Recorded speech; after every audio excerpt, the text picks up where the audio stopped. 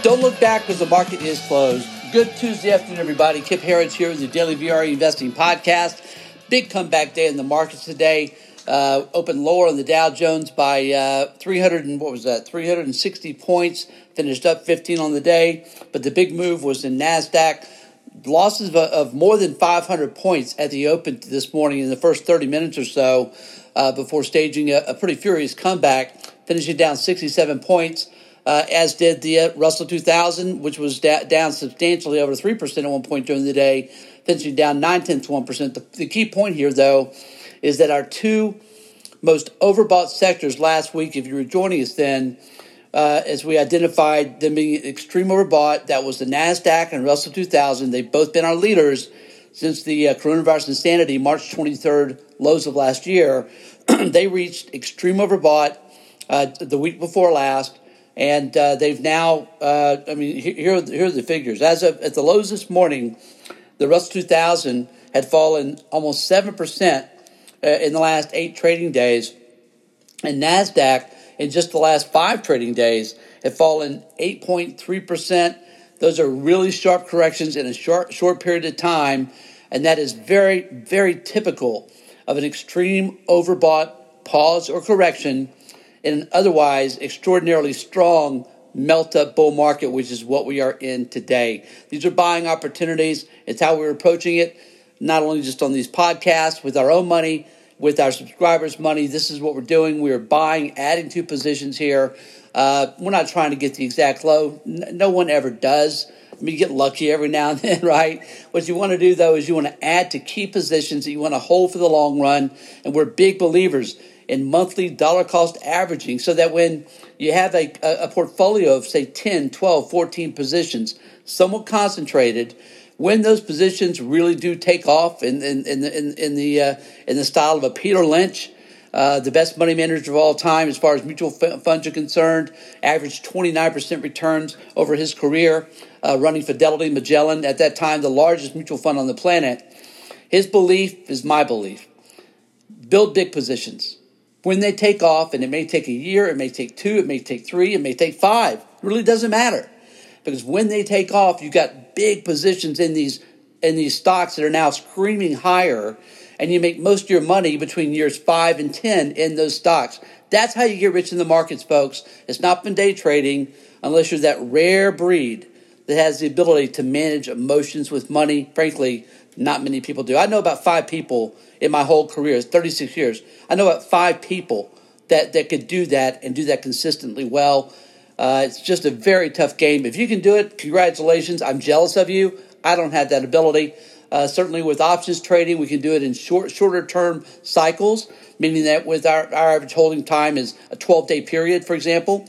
But day-to-day, intraday trading, especially in markets like this, where you tend to get whipsawed pretty badly, again, we're big, just our view.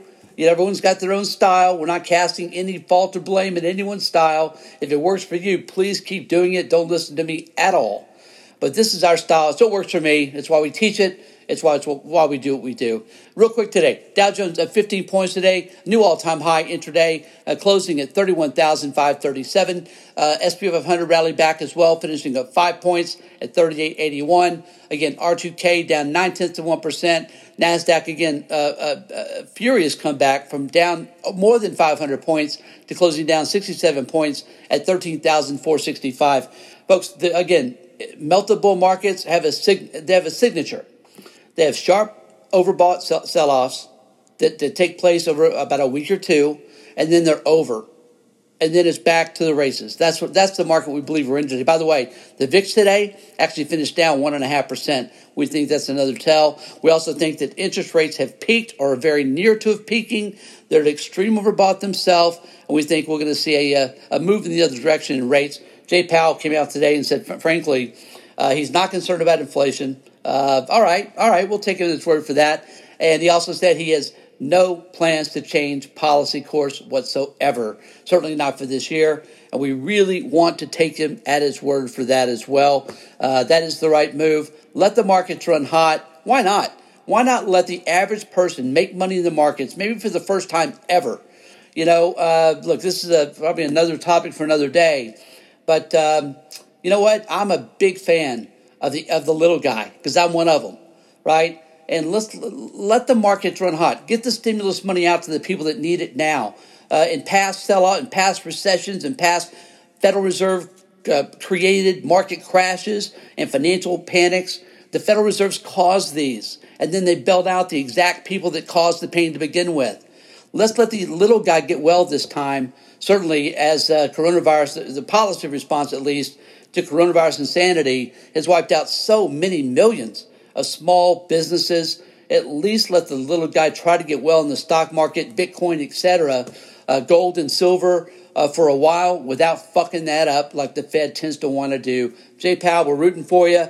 Do the right thing here. Let people continue to have the pedal to the metal, make some money in the markets.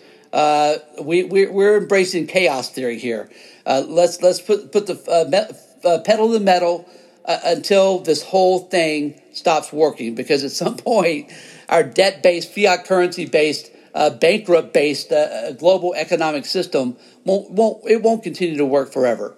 But for the time being, I don't know. Let's say this is the Weimar Republic. For the time being, how about let's let the little guy get well here and make some money in his investments and in a resurgent economy.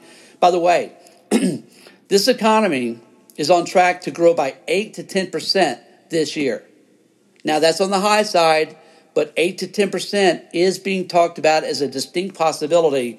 If that happens, it'll be the first time since 1944 that the U.S. economy has grown by 8% plus. Again, Jay Powell, keep doing the right thing, pedal to the metal. Let's get people feeling better about their finances. We're all for that. In the internals today, under the hood, again, a better comeback today. They were ugly, opening at 8 to 10 to 1 negative readings in the internals before, again, good comeback today. NASDAQ, that's really where the damage has been done. NASDAQ and small caps. NASDAQ today finished a 3 to 1 negative. That's both advanced decline and up-down volume. Folks, we can handle that. 3 to 1 is nothing. What we don't want to see are those 8 to 1 readings. We had that at the open, but the opens don't matter. It's the close that matters. It's the smart money hour that matters. The opens are for the amateurs. The closes are for the professionals. And this is what we want to see, a solid comeback in the internals. Here. Good comeback. We think it's high probability that these lows are very nearly in place. By the way, if you're listening to someone that's telling you that higher interest rates with the 10-year at 1.3 to 1.4% and inflation, if you're listening to somebody telling you that inflation, the return of inflation and the global reflation trade and slightly higher interest rates are bears for the market, please understand this. You're listening to someone that doesn't have a clue about what they're talking about. When interest rates begin to rise, when inflation begins to return, there's really no more bullish setup for the markets than that scenario, the one we have right now. It won't always be the case. You know, once we get to inflation of, say, it's over 4%, once we get the 10-year back to, I don't know, maybe 3%, then we've got real competition for equities. We just don't have that now. And frankly, I'd be very surprised if rates get anywhere near 3% on the 10-year. Probably going to go back below 1% before that happens. So just a lot of competition for investment money right now, both in fixed income and debt and in the equity world as well. It's a very, very unique time to be an investor. It's a very good time to be an investor, by the way. Also in the internals, NYSE today, much better. 1.5 to 1 negative, advanced decline. Up-down volume was only slightly negative.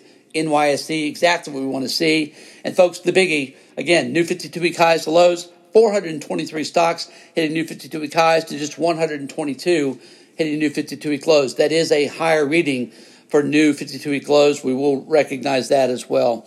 In our sector-wise today, of our 11 S&P 500 sectors, we had, again, pretty good readings here.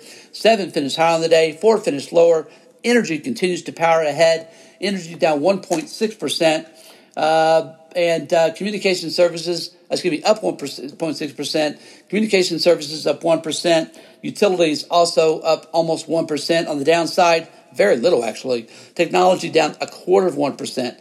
Consumer discretionary down 0.5%. And our commodity watch here, let me pull that up for a second. Here we go. Again, oil powering ahead at 61.89. That's up 19 cents a barrel today.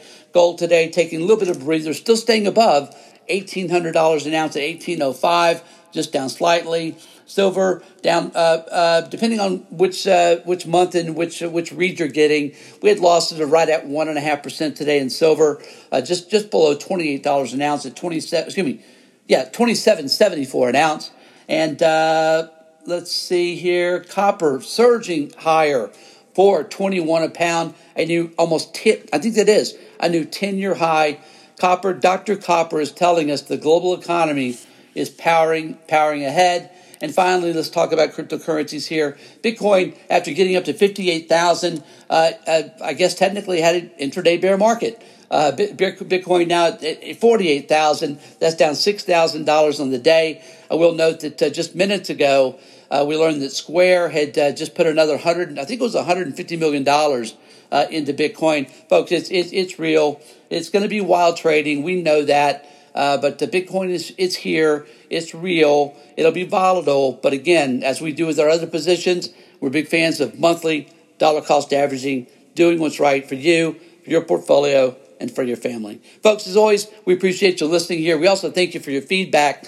Join us full-time, anytime at VRAinsider.com. Again, VRAinsider.com. We'll see you back here again tomorrow after the close.